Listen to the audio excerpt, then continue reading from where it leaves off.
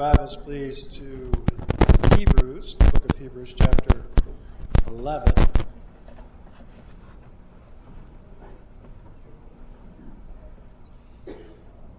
Hebrews chapter 11. The Baseball Hall of Fame is in Cooperstown, New York. The Football Hall of Fame is in Canton, Ohio. And the Bible, the Faith Hall of Fame, or Hall of Faith as we like to call it, is found in Hebrews chapter 11. And rightfully so, as it contains a long list of saints who demonstrated great faith, even enduring faith, even during intense trials in their life. So again, I invite you to turn to me if you turn with me if you haven't been found it already to Hebrews chapter 11. And as you're doing so, on your way there, I want you to stop first and look at Hebrews chapter 10, verse 39, because verses 38 and 39 actually give us the context for Hebrews chapter 11. Now, you'll remember over the last several weeks that we've been looking at verses 26 all the way through 39, and that's our fourth warning passage, right? That's where we encountered our fourth warning passage.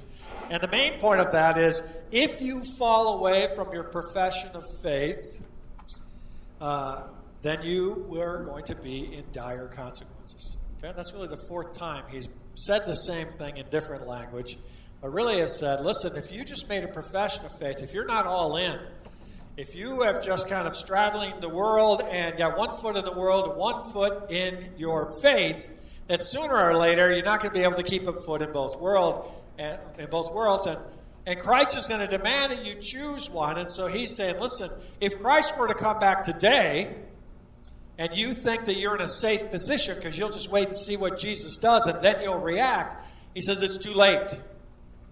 It's too late. Matter of fact, he says, remember in verse 39, he says, we are here. We are not of those who shrink back to destruction. So he's trying to encourage them after he gave them such a stern warning. Do you remember what that stern warning was, right? Vengeance is mine, says the Lord. You know, it's a terrible thing to fall into the hands of the living God. He's saying, listen, God himself will judge you for the rejection of his son.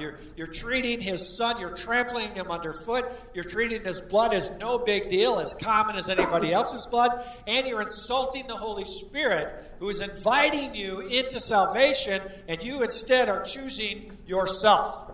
You are instead saying, no, that's okay. Thanks for all that, God, but I think I'll get to heaven my own way.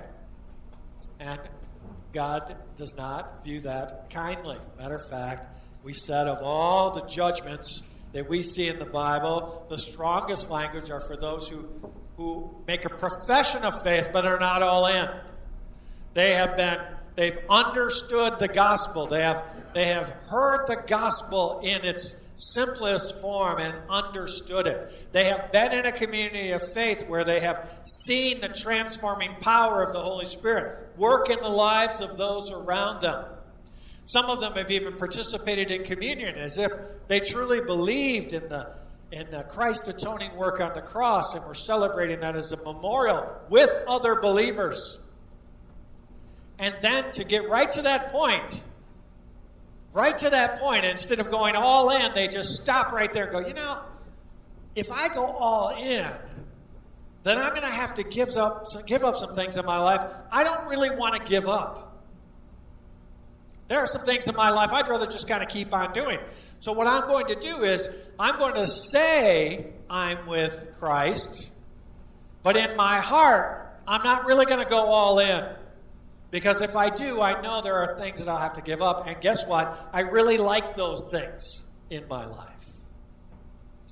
And I know I gain a lot through Christ, but that's way in the future. What about right now?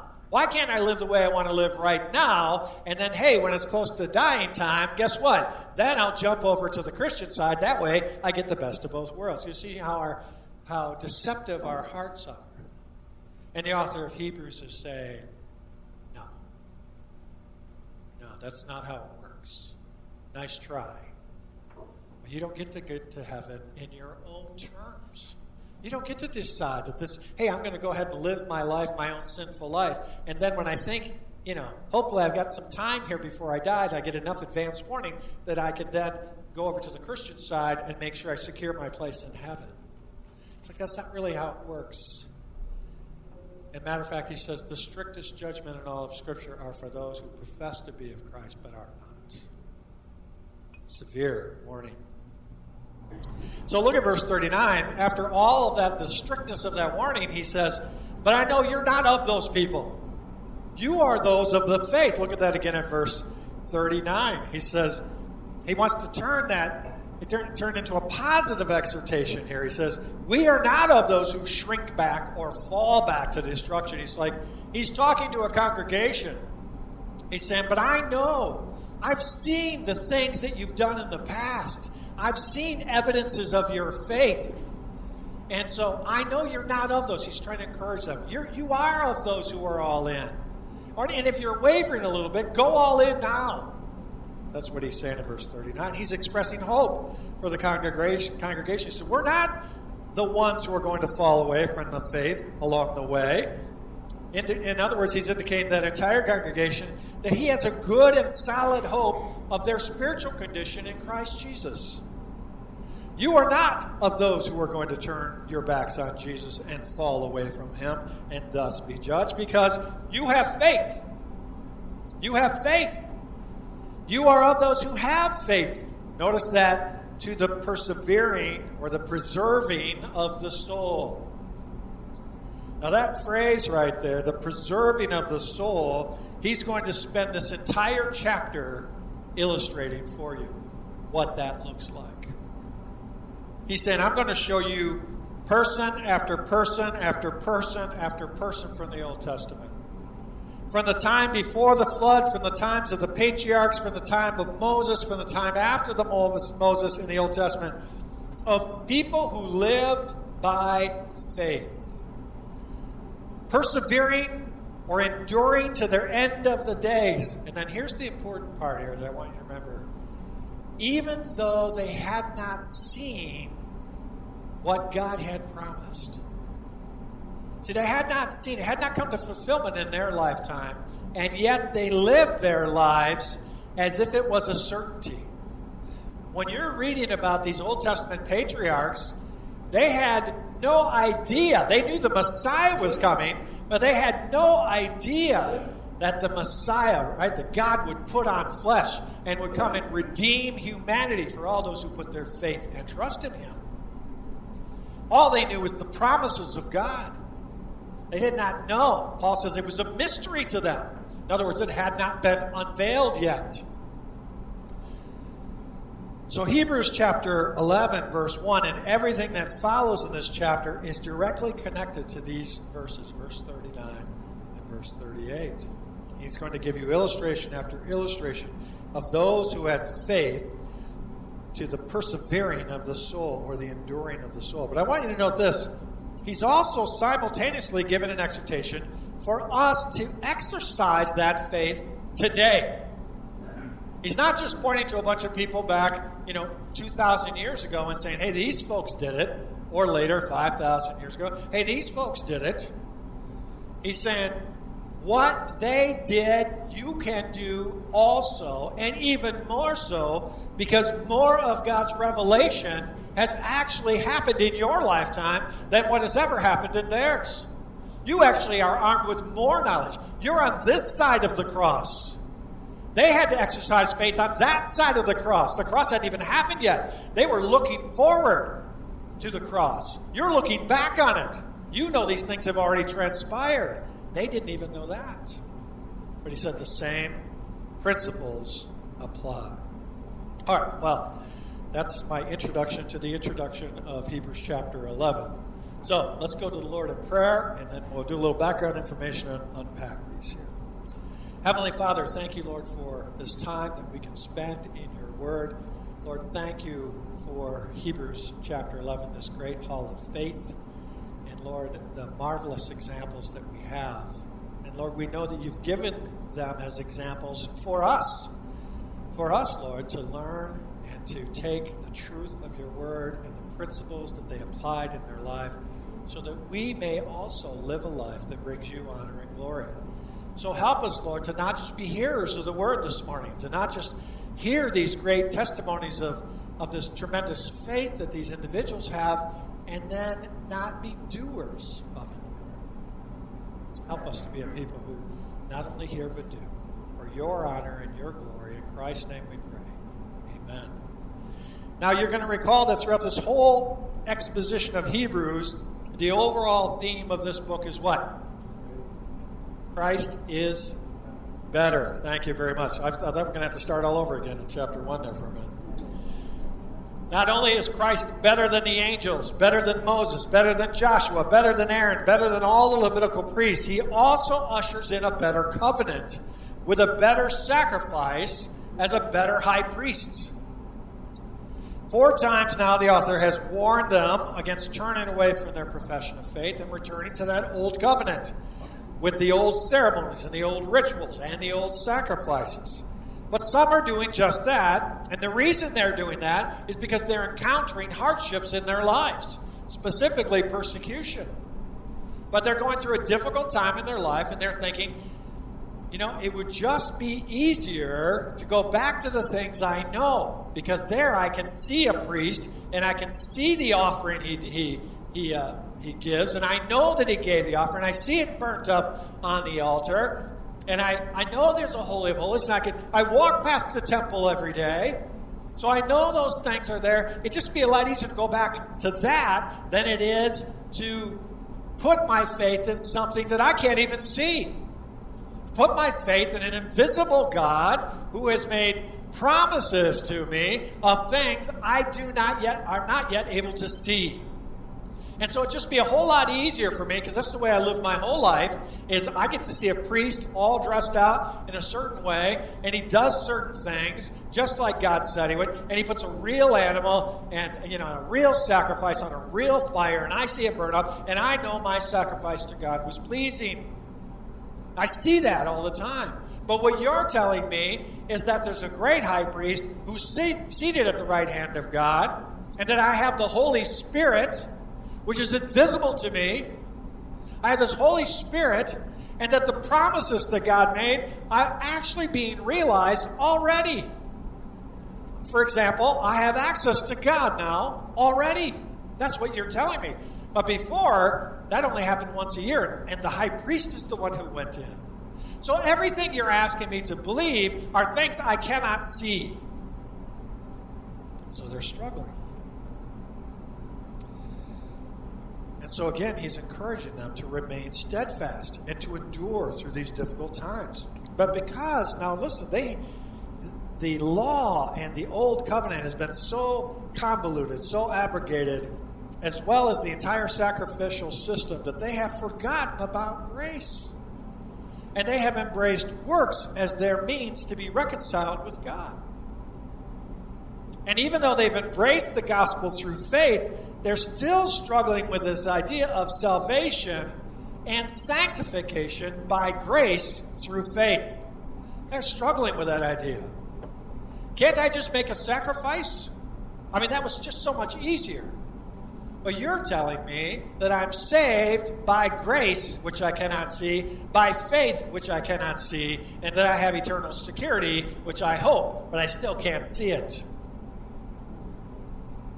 I mean, there weren't any sacrifices to make. There weren't any particular feasts to observe. There weren't any ritual washings to go through. There weren't any ceremonial washings of purification. There was no circumcision. There was no memorization of the law. How then were they supposed to come into this new covenant? I mean, if you can't count on your works, how are you going to be reconciled with God? And that's what verse 38 told us, right? The righteous, or the righteous one, will live how? By faith.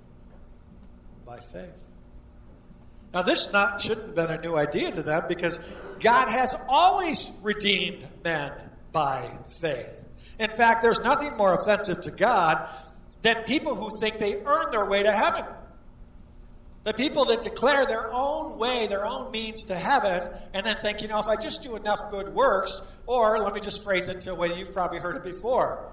I know a whole bunch of people that are a lot worse than me. And so I must be in, because just give me a couple minutes, I can rattle off a whole bunch of people that are worse than me. They're not in, but I'm in. Where does the line of salvation start? It always starts right behind me, right? I am now the standard bearer of all righteousness with that attitude. When Jesus died on the cross, the last words he said is, "It is finished."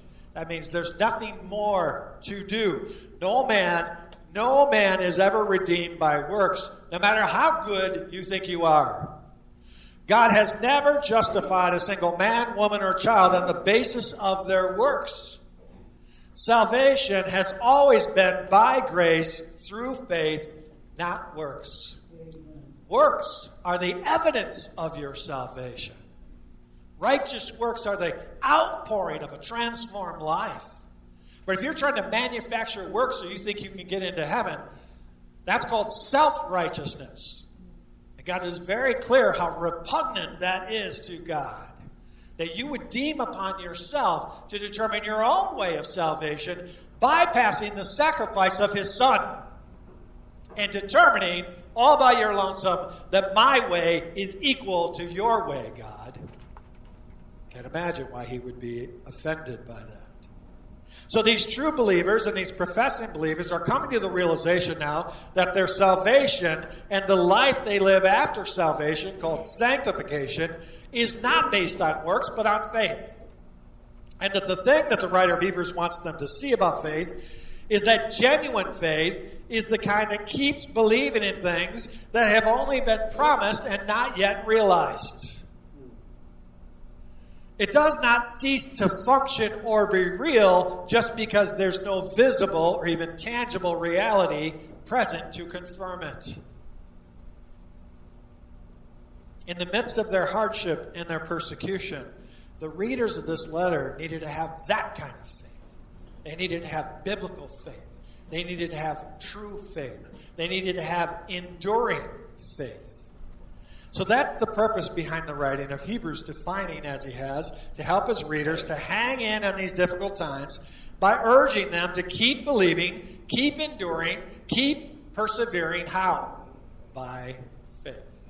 So look at the first point in your outline here this morning. Faith is a confident assurance and a conviction of the unseen. Faith is a confident assurance and a conviction of the unseen. So our passage today, specifically in verses 1 through 3, and then again verse 6, comes as close to as any passage in all the entire New Testament to give us a definition of faith. But it's not really a definition, it's more of a description of faith. If we're going to give a fuller definition of saving faith, we'd want to include that faith is not just a knowledge of the truth. It is more than just a knowledge of the truth. It's also a firm embracing of that truth. Having or hearing the gospel and saying, okay, that makes sense to me, is not saving faith. You can't come to Christ just by thinking your way to God. There has to be more to it than that. It's not just a head knowledge that you just make this conscious decision and that's it. It's more than that. You have the knowledge of the truth, but then you must also embrace the truth. Faith is more than simply a cognitive knowledge or a thinking. It includes a willing embracing of the truth. And then there's an aspect of the personal trust of God. All three of those aspects are involved in saving faith. I have to have the knowledge of the truth. I have to embrace that truth. And then I have to trust in the God who gave me that truth. Those three aspects.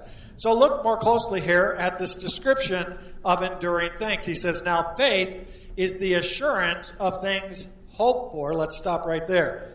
Faith is not merely a hope that something good might happen tomorrow. It is a firm certainty in the future. That word translated assurance in the Greek is upostasis. And it's really two words put together. Upo means to stand under, and stasis means to stand. So upo is under, stasis is to stand. So you stand under. In other words, it's describing a foundation for you. What's the foundation of your faith? It's the assurance, right? That word translated assurance there is also translated confidence.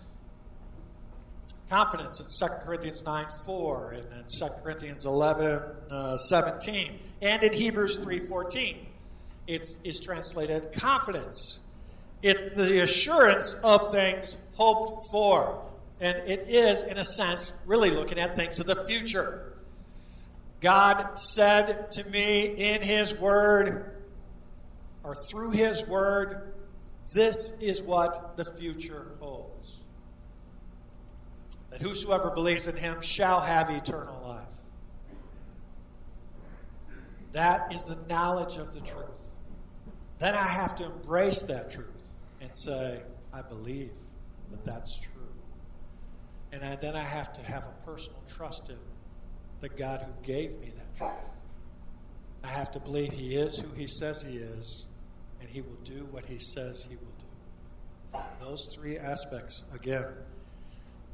So faith is the assurance of things hoped for. It's a confident assurance that we shall one day possess the things for which today we can only hope. That does not mean the gospel is true simply because we believe it. Rather, the reality of what we hope for is confirmed for us in our experience when we live by faith in God's promises. Faith is being certain. Faith is being certain of what we don't see. But we're just as convinced as if we can see it. It is a means of proving or testing invisible realities such as the existence of God, His faithfulness to His Word, and His control over our world and its affairs. But that brings us to the second point. If faith is the confident assurance of things that are going to happen, the other part of this description of saving faith is the conviction of things not seen. This is the unseen quality about faith. For example, you don't use your faith when you use your senses.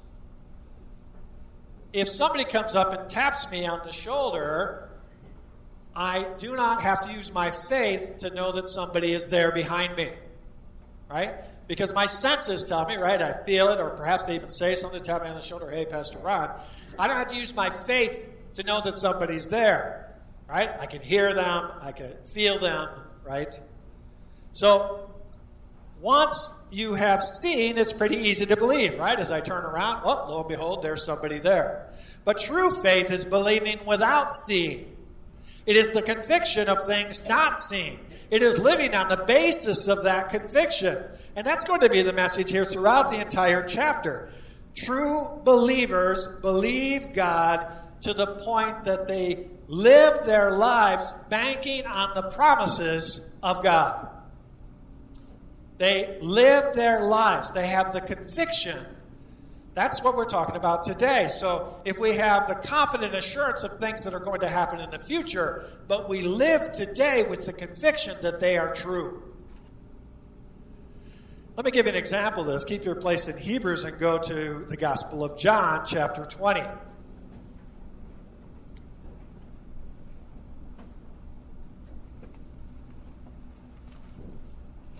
Now, we're all familiar with this, with when Christ appears to His disciples, and Thomas isn't there. Look at verse 24. But Thomas, one of the 12, called Didymus, was not with them when Jesus came. So the other disciples were saying to him, we have seen the Lord. But he said to them, what? Unless I see in His hands the imprint of the nails, and put my finger into the place of the nails, and put my hand into His side, I will not believe. In other words, I don't know what you guys were doing while I was gone, but unless I see it personally, I will not believe. Verse 26, After 8 days, his disciples were again inside, and this time Thomas was with them. And Jesus came, and the doors having been shut, and stood in their midst. And he said, Shalom, or peace be with you. Then he said to Thomas, reach here with your finger and my hands, and see my hands. And reach here your hand and put it into my side. And do not be unbelieving, but believing. Thomas answered and said to him, my Lord and my God. And Jesus said to him, because you have seen me, have you believed? That's a question. Do you now believe, Thomas, now that you've seen? Blessed are those that did not see and yet believed. So again, saving faith, we would include not just a knowledge of the truth. It's not just believing the things that you see. Have you ever heard anybody say, well, if Jesus is real, why don't you just come into this room and write on the wall right here and demonstrate to me that he's real? Or I'm looking for a sign that Jesus is real, and then I'll believe. But true faith, true believing, true faith, true biblical faith is a belief in the things unseen. It is living your life with the conviction that they are true. So it includes not just a knowledge of the truth, but a firm embracing of that truth and then a trust in who God is and what he says. Now, we can relate to these three aspects of faith in our own experiences, can't we? Many of you have gone through a time when you've doubted certain aspects of the truth revealed in God's Word along your journey. Let me give you an example of just that. Turn to 1 Corinthians chapter 10. 1 Corinthians chapter 10.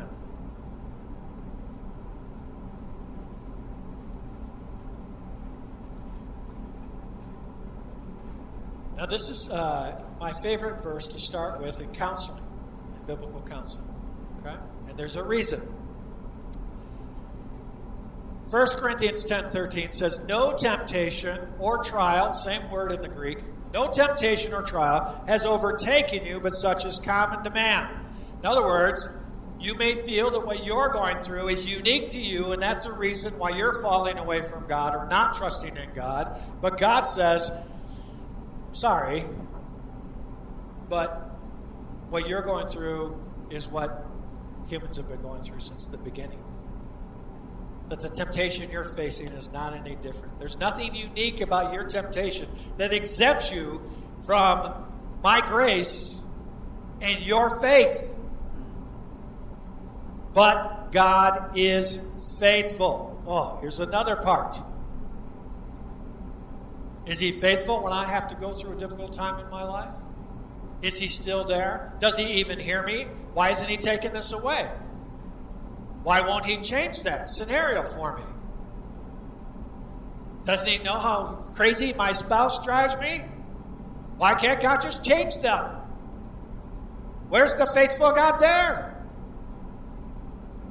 Third aspect, who will not allow you to be tempted or go through a trial, if you will, beyond what you are able. Lord, I feel like I'm already at the end of my wits. I don't know what to do. I don't have any more strength. But your word tells me that you're not going to give me more than I can handle, but it sure seems like this is an awful lot to handle. Lastly, but with that temptation or with that trial, he'll provide the way of escape also so that you will be able to endure it. Now, let's just put this together. Think of this verse. Many of you go out through a time when you doubted certain aspects of the truth revealed in God's Word along the journey of faith. But can you remember how those struggles robbed you of the sense of assurance that you have in your Christian life?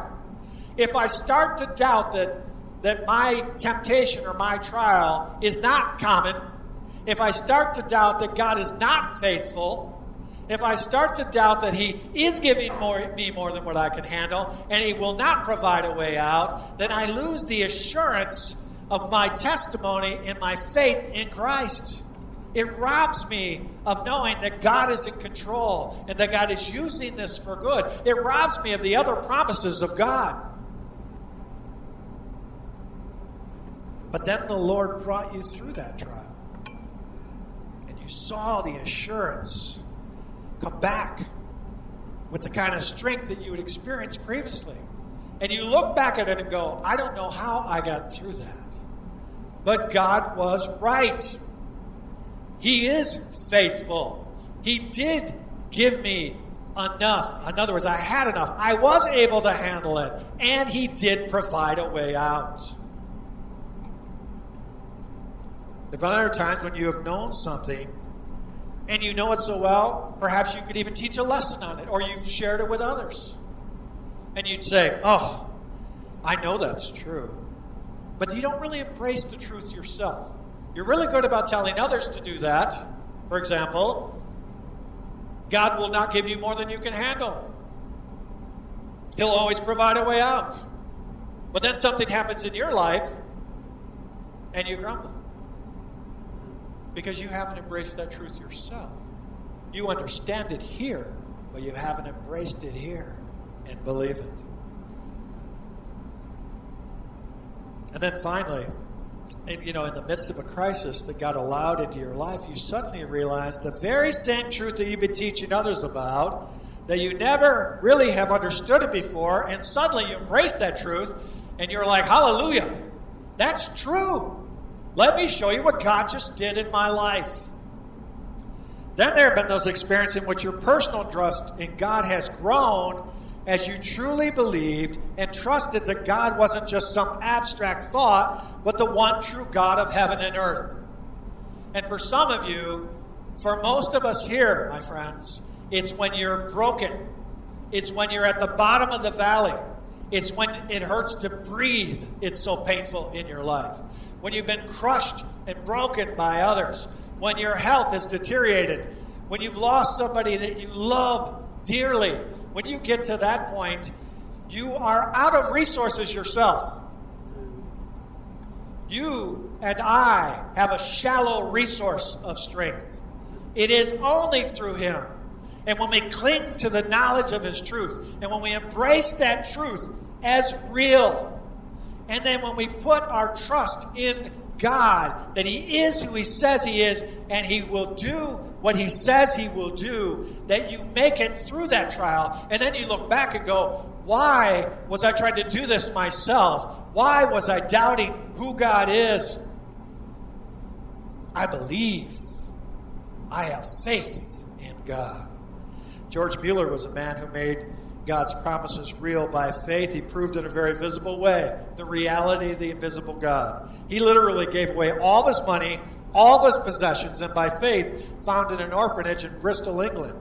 Eventually, that orphanage grew to 2,000 children who needed food, clothing, and shelter every day. Now, Mueller had no savings account, and he refused to make the needs of the ministry known, even to potential donors. Why?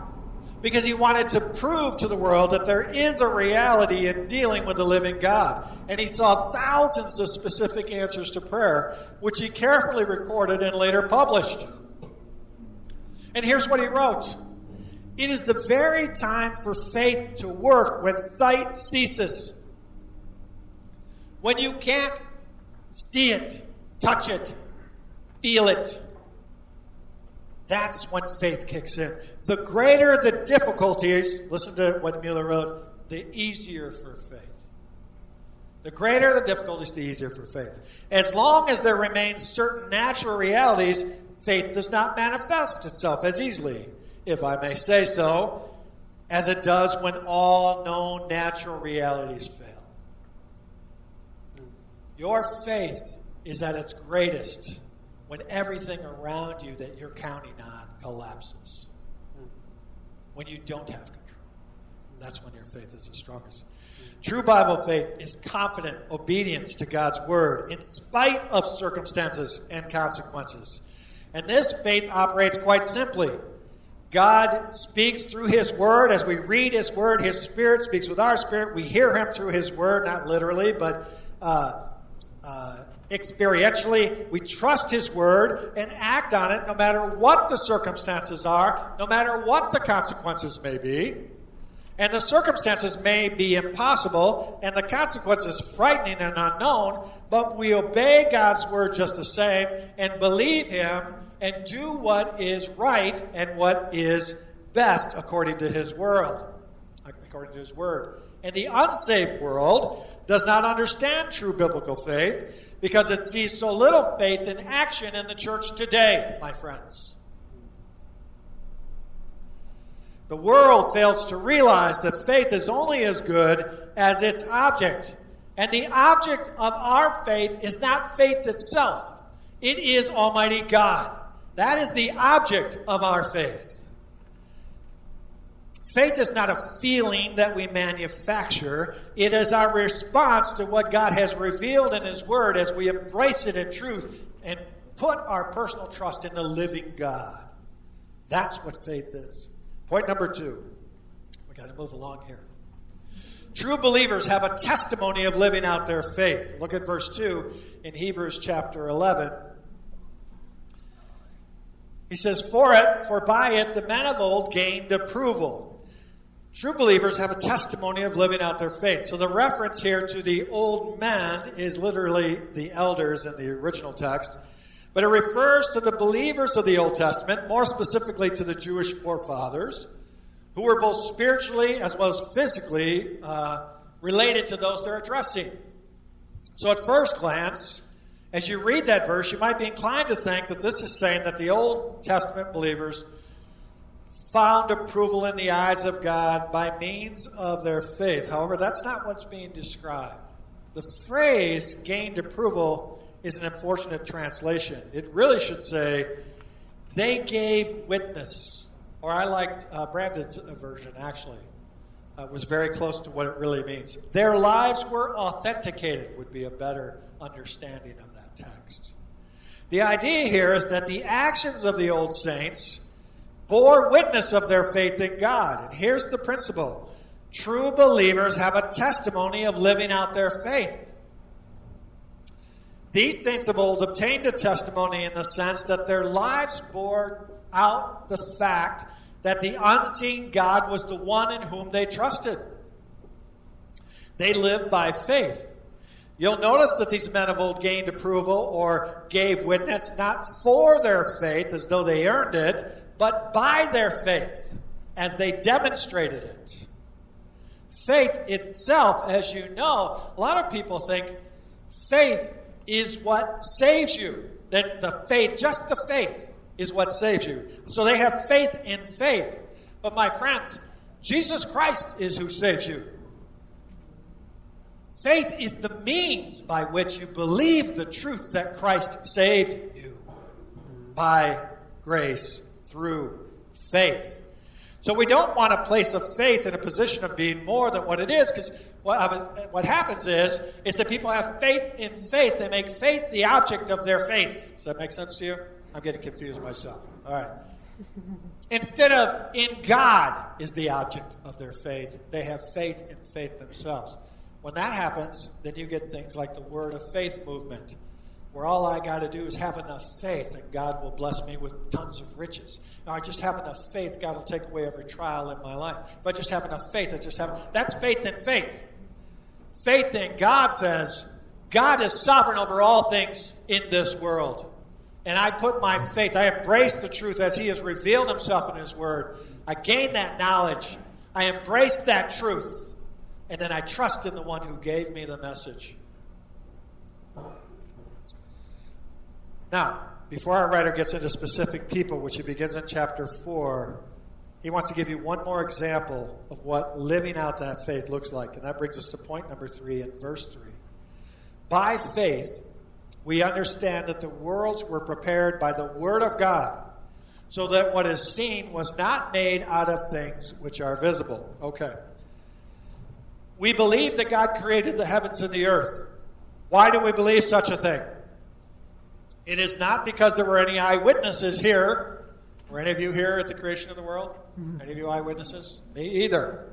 I am old, but not that old.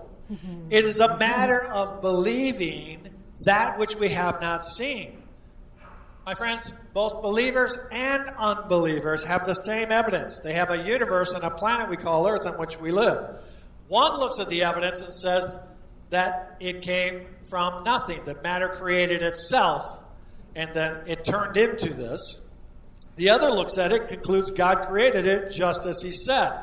Which one is the true reality? Which one is the true reality? The Christian admits he has faith that God created the universe, and the evidence would support it, as all things appear abruptly. Even in the fossil record, incidentally, all of a sudden, things appear. It didn't happen gradually. All of a sudden, there is life across the spectrum. The unbeliever will not admit it takes faith to believe this position, that you have to believe that matter creates itself. Now, we might wonder why God would introduce this issue of creation at this point. What does his creation have to do with the faith of those who are about to follow in the rest of this chapter? Why creation now? It's because the author of Hebrews wants to remind them that they believe that God is responsible not only for the physical universe, but the spiritual realm as well. Genesis tells us that the world was framed by God's word. Matter of fact, when he starts to give you the hall of faith, he's going to go all the way back to Genesis. He's going to go right back to the beginning and walk you through it. But here's the thing. We only know that because God told us in his word that that's what happened. We're utterly dependent upon God for this knowledge. And again, there were no human eyewitnesses to creation. And yet, when God revealed that to us in his word, as he did in Genesis, our response was one of faith. But again, there were no eyewitnesses. Now, everybody here has a certain measure of faith. You exercised faith when you drove here to church today. You exercised faith that when you pressed on that long rectangular pedal that your car would go. You put it in gear. You exercised faith that when you put I don't know, what shape is that? Is that more rectangular? Anyway, teachers, help me out. When you pressed on the brake, that your car would stop. You hurled yourself along with a thin cotton thread across you, and you said, hey, this will stop me as I hurl this 4,000 piece of machinery at 45 miles an hour. You exercise faith. You exercise faith that when you walked into this church, that the floor would not give way, nor would the pew, that we would have service at a regular time. You exercise faith every day. You cannot survive in this world without exercising faith. Most people believe there is someone who is bigger than them, or there's something bigger than them, who made the heavens and the earth. But that's not saving faith, and that's not enduring faith. That's only the first step towards faith, which is described in this chapter. If you believe God exists, you do well, Scripture tells us. But you're in the company of the devil and his demons because they also believe that God exists. They don't have saving faith, and they don't have enduring faith. There's a deeper, more abiding faith to which we are called. The author doesn't want us to have this temporary, flimsy faith that falls back to destruction. He wants us to have a faith that endures trial to the persevering, the preserving of the soul. That faith takes the future promises of God and lives them out in the present, even though you can't see them. It proves the reality of the unseen world by the way you live your lives. It gains a powerful testimony in the eyes of God. It understands that the origin of everything that we believe in are in things that we can't see. Such faith, we're going to see numerous examples of that in Hebrews chapter 11, is very down to earth and practical, and it has sustained the people of God through thousands and thousands of years in every sort of difficulty. And it will sustain you in the trials you're facing right now as well. Jonathan Edwards said in his final words, if you trust in God, you do not need to fear. Now, beloved, many of you here are going through trials. Some of you are going through physical trials. Some of you are going through relationship trials. Some of you are going through spiritual trials, emotional trials. But the faith that's described in the Word of God is the faith that will sustain you through those trials. It's not a faith in faith. It's a faith in what God has revealed to us in His Word. It's embracing that truth as real and then living that faith out every day in your life. That is your powerful testimony. And then it is a personal trust in the God who is. That he is who he says he is. That he has done what he says he has done and will do what he says he will do in the future. And as we go through this chapter and the rest of this month, you're going to see example after example after example of people who exhibited this kind of faith. And guess what? That faith is still available to us today. Amen. I'm going to have the men come forward.